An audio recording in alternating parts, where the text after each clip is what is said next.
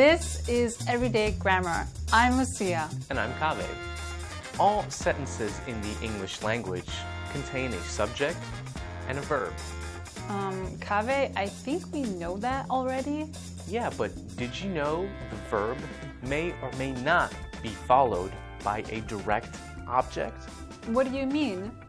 Well, let's talk about the difference between transitive and intransitive verbs, and you'll find out. The girl cried.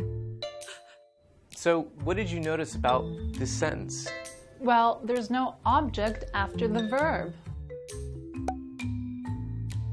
Exactly. Verbs that are not followed by an object are called intransitive verbs. Some common intransitive verbs are agree, arrive, come, cry, exist, go, happen, live, occur, reign, rise, sleep, stay, and walk.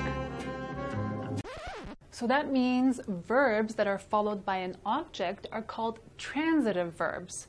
Common transitive verbs are build, cut, find, like, make, need, send, use, want.